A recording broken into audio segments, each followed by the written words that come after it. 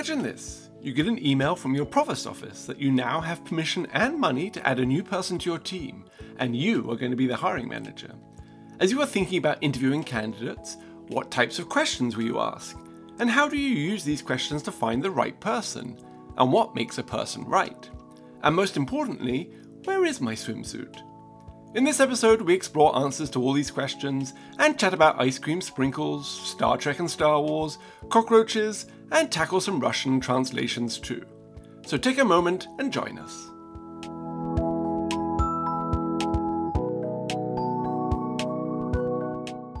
So I'm going to put on my T hat because T does this much better than I do, or that I will. But hello and welcome to the Unconference Podcast, a GCC created podcast for you, created by you, for us, by us, all of the above. We're here to do that. I'm Joseph. And I'm Urmila. Fantastic. And we're joined today by two of our fabulous GCC member colleagues, Beka and John. So we really appreciate you taking the time to chat with us. So thank you for being with us here today. Yeah, absolutely. Great to be here. Thanks for having us on. Always lovely to talk with GCC compatriots.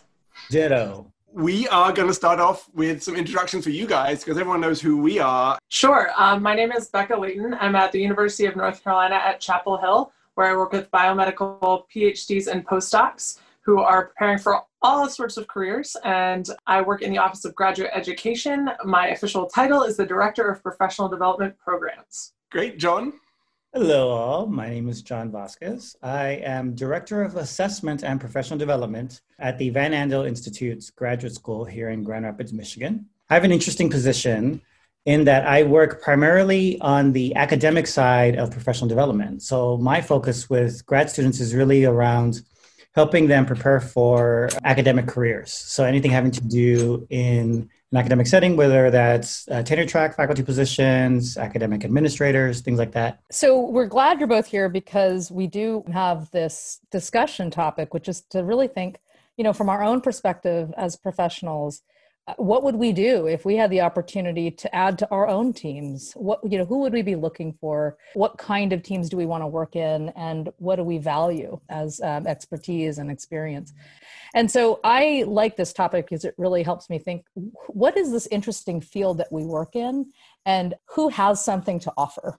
The second, I think, to pick up on this moment around thinking around social injustice overall and racial and ethnic injustice in particular is that this is a moment where we're thinking about diversification of the field and the multiplicity of voices that help do this work and the identities of the students and the postdocs and the trainees that we serve. And so I'm really excited just to hear in this conversation, where we go, what do we think about our field writ large, whether it's about, our own experience and what we bring or how we intersect our experience and use that with the experiences of the people we're training. My most recent interview is the most memorable one because it was just 8 months ago. I'm less than a year into my job. So I actually worked in higher ed for literally 20 years before deciding to go back to school to get a PhD, which I vaguely remember talking to Urmila at one point saying I would never get a PhD. And here we are 5 years later, we're talking about this. So I went back to school to get my PhD. I guess a little bit more than 8 months ago, because I interviewed it for my job in October. I was on the job market. And I remember my biggest fear was who am I, right? Because I'm going to be Dr. John Vasquez now after being just John before. And I'm one of those people that loves interviewing. I just think it's the greatest thing. It's the best part of getting a job. Not actually doing the job, it's interviewing for the job. Because it's really fun. And I'm very open and honest about who I am, what I do, and stuff like that. So all my identities are all over my document and in how I answer the questions. And this is relevant because at the end of the day, I was talking to one of my prospective colleagues, and I've just been being honest, they've asking all the appropriate questions, and I'm answering all the questions with, yeah, I'm gay, I'm from San Antonio, predominantly Hispanic community. I do all these things, blah, blah, blah. I talk a lot. I'm very emphatic with the way you can't see it right now because we're a podcast, but I use my hands to talk. I'm very energetic. And at the end of the day, one of my future colleagues talks, we meet one-on-one because it's one of those interviews. And you've all probably experienced this, where it's that one conversation with that one person who's like, I'm going to tell you how things really are. It was that part of the interview. And the first thing she says out of her mouth is, you do realize where you're applying to live and work at, right? I'm like, what do you mean? Well, based on, who you are, you might find it a little bit isolating here. And I'm like, what part of who I am? Because I was being serious. I'm like, because let me think. I told you all I'm a gay Russian-speaking Mexican from the west side of San Antonio who does qualitative research based in phenomenology. And I'm going to be working with a bunch of white male scientists on the conservative side of the state. So which part of my identity here should I be worried about? What are you trying to tell me? And after I said that, we just both started cracking up, because I'm like, I didn't say this, but I was thinking in my mind, lady, pick the identity. Believe me, I'm going to be the N of one here. I'm okay. It's not about, am I ready to be here? It's about, are you ready to have me here? Because that's really the question you got to be asking. That's what keeps me in mind. And what's really funny, it's been a great experience, because one, I am an N of one in many cases, but two, it's really great to like be not the opposite, but like have a totally different experience than a lot of the other professional staff. John, that is a fantastic story. And I appreciate what both of you touched on was the interviewing is about the whole person, which I think was really interesting. I love your N of one comment. That was amazing. And as a female combat paratrooper from the Army who went into academia, I'm often an N of one in a lot of ways too. So I feel you so much on that. Yeah. Especially when postdocs and grad students ask me, like, how do you approach the interview process? I'm like, it's not just about them interviewing me. I'm interviewing them to really see if they are worthy of having me. And I always, like, especially underrepresented folks who are going into places like predominantly white institutions or areas that doing things where they will be an N of one. I'm always like, it's not about, are you worthy of working for them? It's, are they worthy of having you there? Because you bring so much to the table. So that's such a great point, John. And I think a lot of people forget that. And especially as trainees, they feel like they're lower on the power structure. And so they feel like, oh, I've got to convince them. And just getting people into the mindset where it's a two-way street interview, I think is so valuable, particularly right now in the context of Black Lives Matter and racial inequities. Like, people are actually maybe for the first time acknowledging out loud in the well-represented groups that, hey, this stuff can impact a work environment and you need to think about these things. And I think that hasn't been in the mainstream conversation before. So I think that's really important. When I was thinking about skills, perspectives, experiences that I would be looking for on a team, it came to me that there would be kind of like common skills that I would be looking for, and then also some like uncommon ones that would be more of sort of distinct, and maybe not every candidate would have them, but they would have some combination of interesting combinations of those things. And so some of the ones that jumped out to me for skills were things like event planning and coordination. I think is important no matter what level you're at, even if you, especially if you start out as a kind of entry level, but then moving up, planning, administration, organization still is important. Teamwork and collaboration would be really important to me as a core skill. Again, no matter what level you're at, as you move up, that continually becomes becomes more important. And vision and independence, I think, is something I always look for, even in staff members when we're not necessarily director level, but I think that if you walk in the door with a vision, you can make something happen. And while you have to be flexible and adapt to what the environment and the mission and vision is in that office, if you have things that you are personally excited about, you are going to bring that to the table. You are going to bring that flavor. You're going to bring that passion, and you're going to be able to work more effectively, more motivated, more dedicated, because you will have that personal drive and commitment to the role, not just whatever's on paper. And so I think that's what really brings a position to life, is each person's going to take it in an area they want. Then I had some other ones that were sort of more specific, like these would be fun sprinklings that you could put on there. I am a scholar of doctoral education as an area of research. So I completely understand how doctoral education is a socialization process. And you, as trainees, you are socialized by your mentor, your advisor, the person who supervises you. In academia right now, that is primarily white people, old white men, majority. And so my whole goal, I believe it is my personal mission to help get more students of color into PhD programs. So what that means is I need to, in many ways, support the system and the organization that exists, but also to change it and to radically change it. And the only way to do that is to find people who are like me and are willing to challenge that system. So I want to bring in someone on my team who can do all the things that Beka has identified, but also understands the context that we're working in and is also willing to be on the front lines with me to say, let's challenge that context. Let's challenge the systems the way it exists and try and get it to change, to support the diversity that we are saying we want to bring in. So the concept of challenging the system, then, I think it's a very interesting one, because if you're looking at a candidate pool and trying to figure out who can help best do that with you, what is it that you're looking for? Is it a sort of a personal identity? Is that sort of enough of evidence that can happen, or is it a skill set, or is it an experience? I'd love to hear what might be good evidence of that, if evidence is required. Yeah, and I think a lot of it has to do with how they answer the questions that you ask them in interviews. And so, when I'm a part of a hiring committee, my question to them is, what is your understanding of the doctoral education? What is your understanding? What is the role of professional development in doctoral education? How do you encourage, or how do you work with faculty and talk to them about professional development as regards to doctoral education? That's on the one hand. On the other hand is asking questions around, what's your understanding of diversity, equity, and inclusion? What does it mean to you? How do you provide evidence of your understanding of those terms in your work? How do you incorporate that in your work? Asking questions around, so how are you going to advocate for your own resources in this kind of situation? Also, to me, questions like that also help provide insight into how an individual is going to address the need for systemic change at different levels.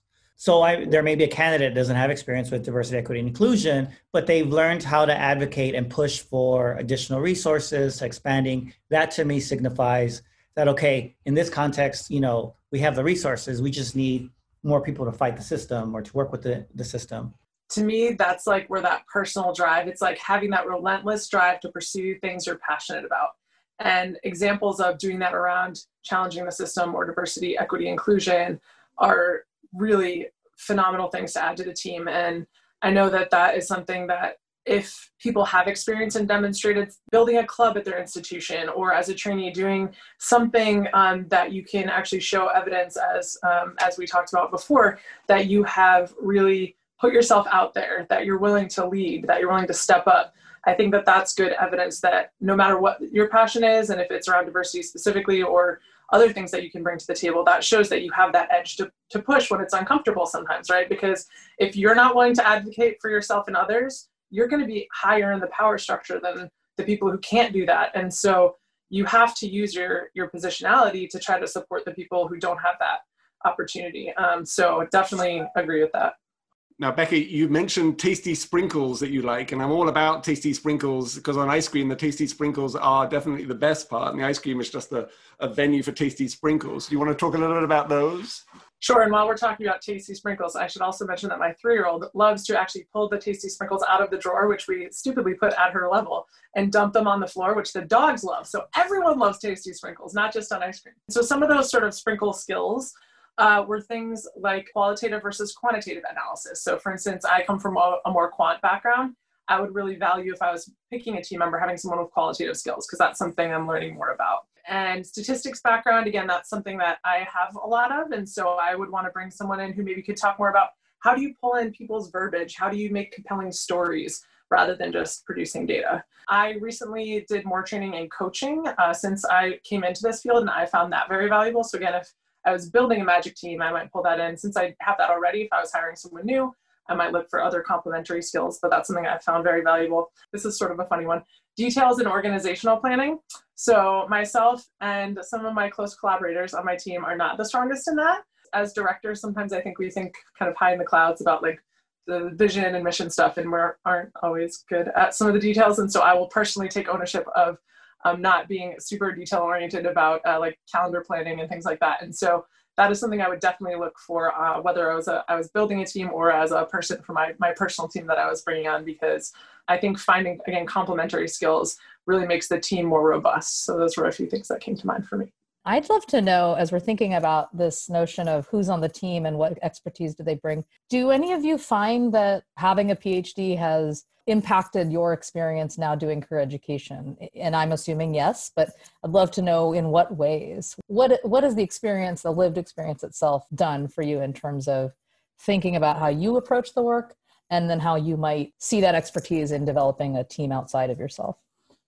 So yeah, I'll talk about it in context for me. So before I got my PhD, I had a job where I was advising underrepresented students going into tenure track faculty positions. So I had the same kind of job, but without a PhD. I was told I was pretty effective in helping them think about the process, how do you put together a portfolio, writing their statements and everything.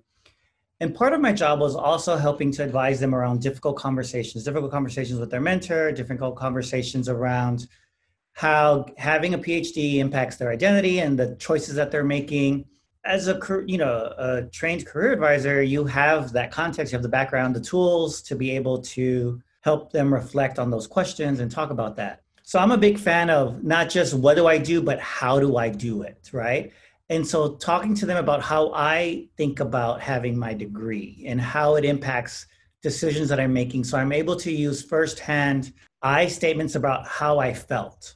When I say to them, like, I went into my PhD saying that I didn't want to do tenure track, but I understand the lure and the pull of tenure track faculty positions. I understand what it means to see a position and know a faculty position and know exactly that I match that stuff. It matched everything that they want and that the colleagues at the institution saying I should apply. I understand that lure, but then I also understand what it means to actually go through and be one of those people.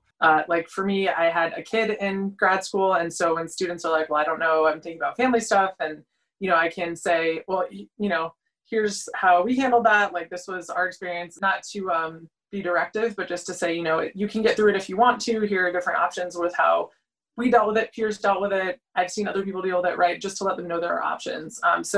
And I think that working with career counselors, coaches, and PhDs in positions like ours, we all bring different perspectives. And I actually think it's really great to have that diversity in our workspace because I've learned so much from peers who came through different routes than I did that just have a very different approach, a different literature they're familiar with, and different sources they read, different places they go for updates, right? Different favorite organizations and websites. And I think all of that is really helpful to try to bring a holistic picture to like, what can we do to support students and trainees?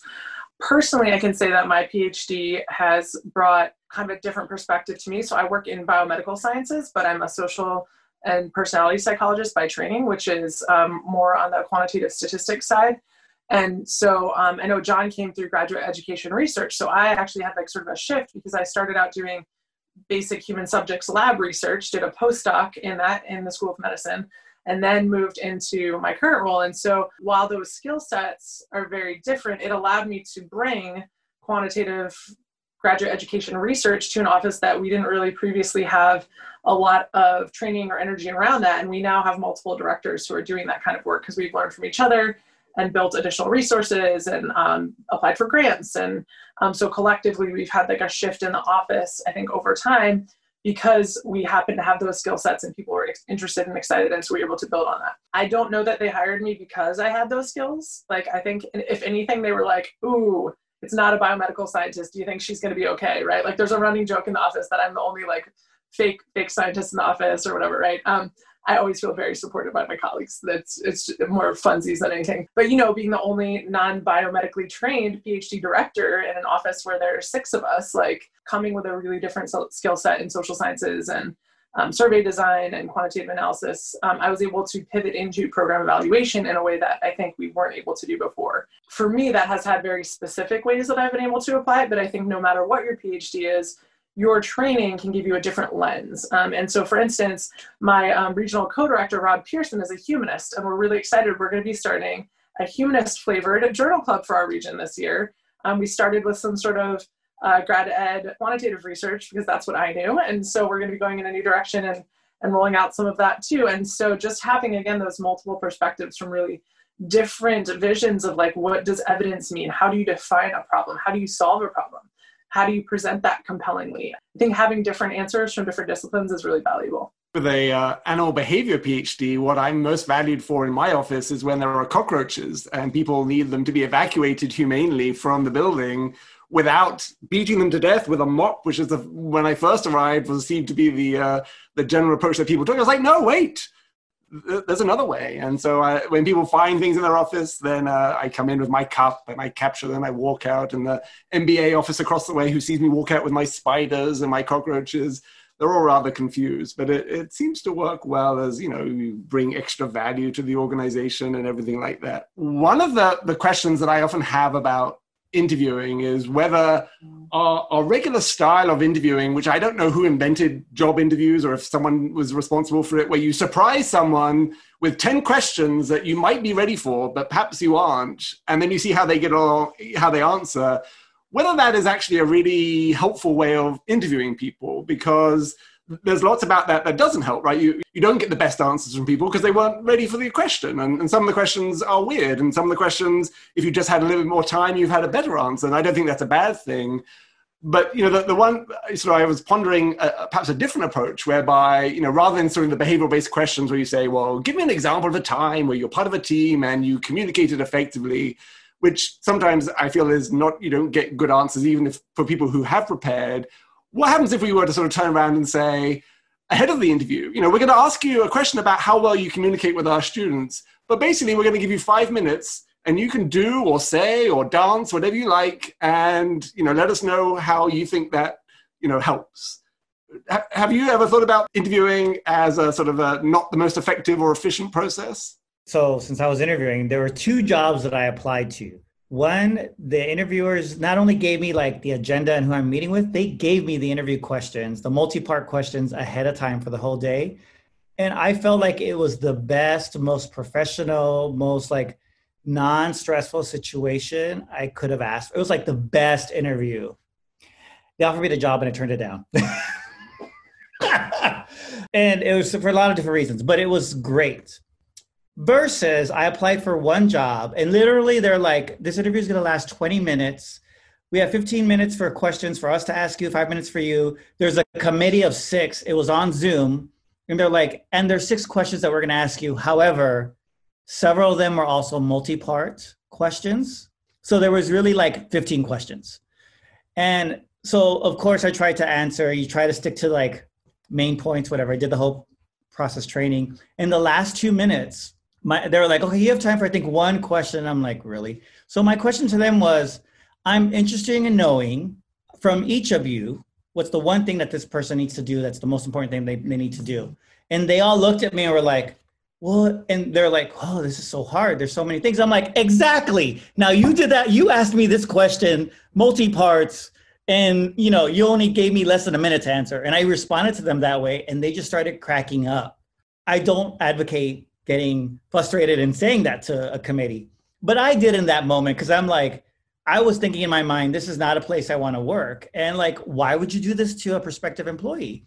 What I didn't realize though, was they were an organization that loved that. And so I was asked back for the 3rd round on campus because their response in the emails to me was like, we just loved how you just came back to us with pointing out how ridiculous that process was. And I'm like, really? I also didn't take that job. But again, I don't recommend you calling out your interview committee. Being honest. Except that you got jobs in both cases. So I'm not sure I think it's bad advice.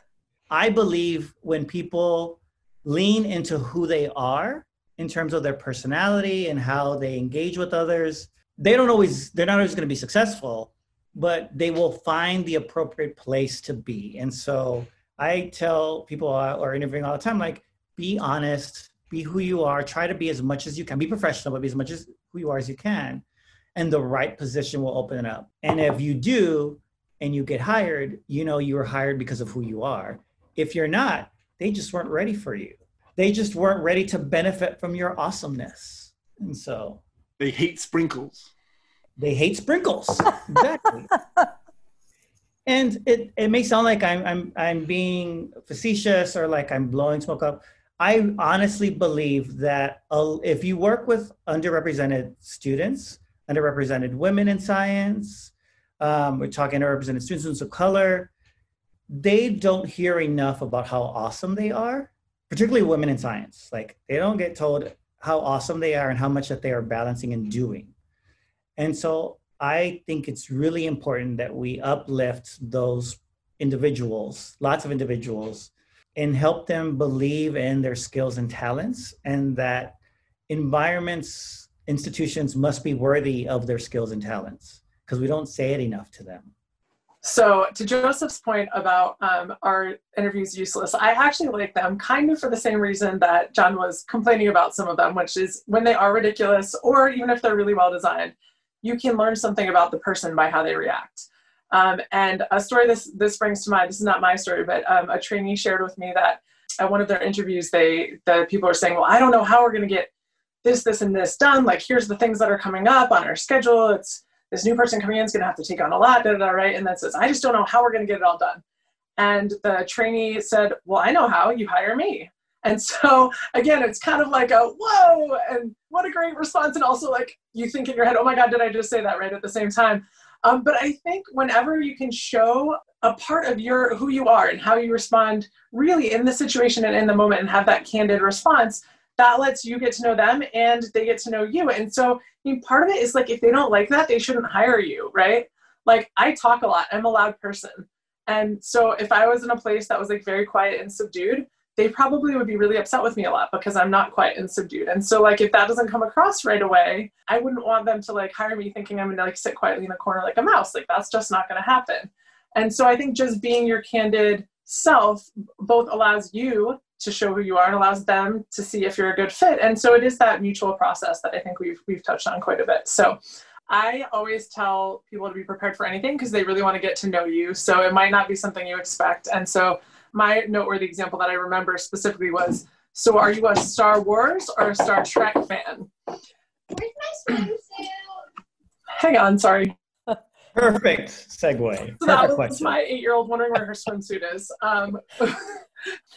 So are you a Star Wars or a Star Trek fan? For better or worse, I'm also like a Mets and Yankees fan, which I know is not allowed. Well, I'm also a Star Wars and Star Trek fan. So I was like, well, I'm going to piss everyone off and just tell them that I like both. But it was an interesting conversation starter, not something that one would expect. And it's always good to be in a place where you feel like you can share whatever your, social or your likes, dislikes. And so it was a really good opener question to just talk about what your personality is like and who you like. And so it was great because we got to all nerd out together and talk about why we liked or didn't like them, which felt like a really good fit with The Office when that's a question that people care about. So for me, that was really fun. Now, do you think The Office had a division between Star Wars and Star Trek, or was it an artificially derived barrier between the two just to get you thinking? That is a great question. I think, honestly, people were just asking fun questions to try to get to know each other. But there were some strong opinions at the table, I remember, where people were like, absolutely not Trek, and other people were like, no, Wars, right? So I don't know that there was like a ongoing like feud in The Office, but it certainly brought up some important points that people had very strong opinions about. Good, solid opinions that don't affect the world as a whole, but are very meaningful. I like those types of things. You actually earlier talked about a wide range of skills and attributes that would be useful for the roles. And I'm thinking about Joseph's question on interviewing. What comes to mind for you in terms of better scenarios in interviews to actually get at that evidence? Do any of you have examples? Joseph said dance for 5 minutes. That seems as good an option to me as anything. What do people think could be done if we're trying to actually access some of this evidence? To some extent, I think your experience speaks for itself. And so being able to say why what you've done should demonstrate that you could be successful in this role is like a reasonable way to at least start touching upon that. And so that's where if you ask questions about it and let them answer why they think it's a good fit, and always remembering to bring it back to, and what would you do with that here, right? Because if I just give you a list of what I did in the past, that's not super helpful.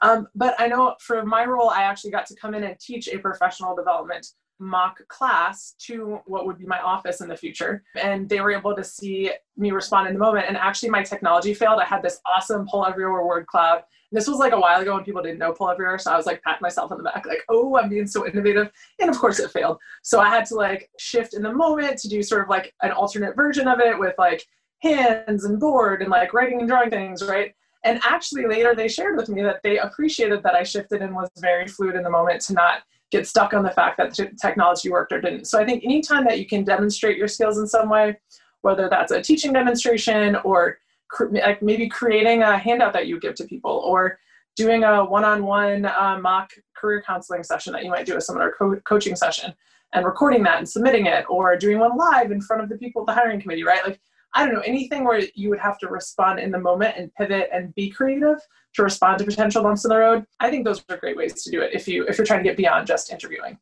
When I'm on hiring committees, or if I'm the person that's helping to draft the position to hire somebody, I always push for setting realistic expectations and giving a full description of what the job is. And what I mean by that is, we all know, we've seen the job descriptions that are like 3 or 4 pages long, and they ask for everything. And we're like, we'll be happy if we get 25%. I will go back and say, look, what you're asking for, number one, is unrealistic.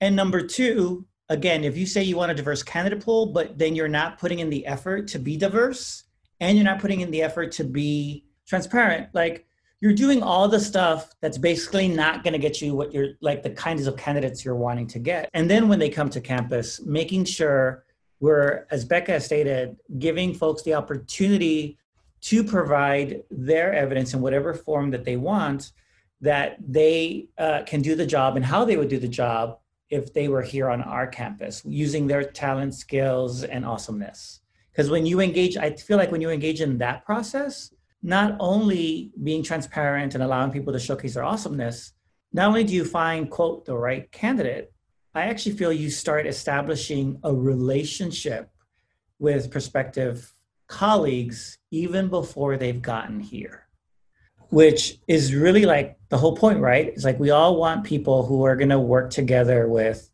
before in person and now via Zoom. The good news here is that you are both hired for this job. It's $22,000, and we need you to do everything that I didn't want to do. So that's great. You have great skills and excellent sprinkles. So I think that's really shone through in the stuff. So we are reaching the end. If you're willing to share any last thoughts about this concept of, interviewing to sort of broaden our perspectives, the diversity of our teams, our thoughts, our opinions.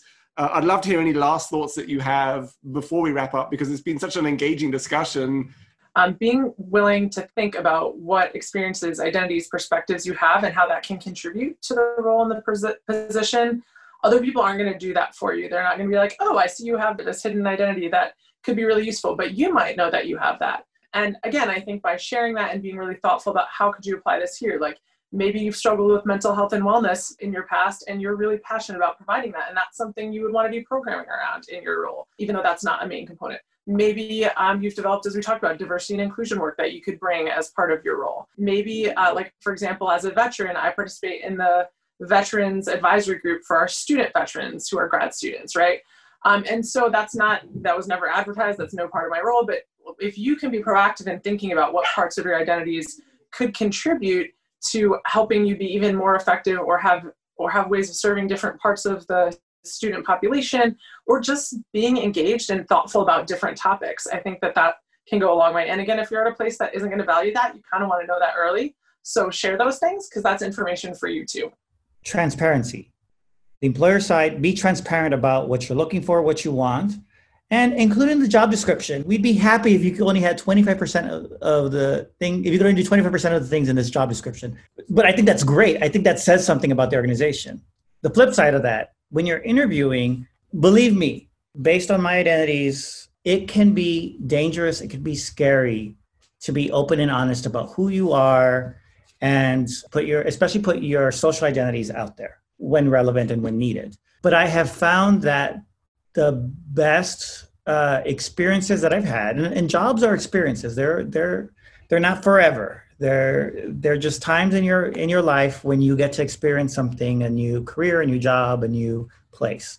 They're experiences. The times that I've been transparent with prospective employers, I have learned so much about myself. I've learned so much about the environment, the employer, but I've also learned that, again, that I'm worthy and they're worthy of having me there. And I think, you should, any of us, any of you or anybody listening or who's advising, especially prospective underrepresented trainees, an institution should be worthy of having you. And when you can be transparent with them and they accept you and they welcome you into the institution, that just feels so amazing. I think we all want to work at a place that you can feel you can be your whole self at every day, any day, no matter what's going on.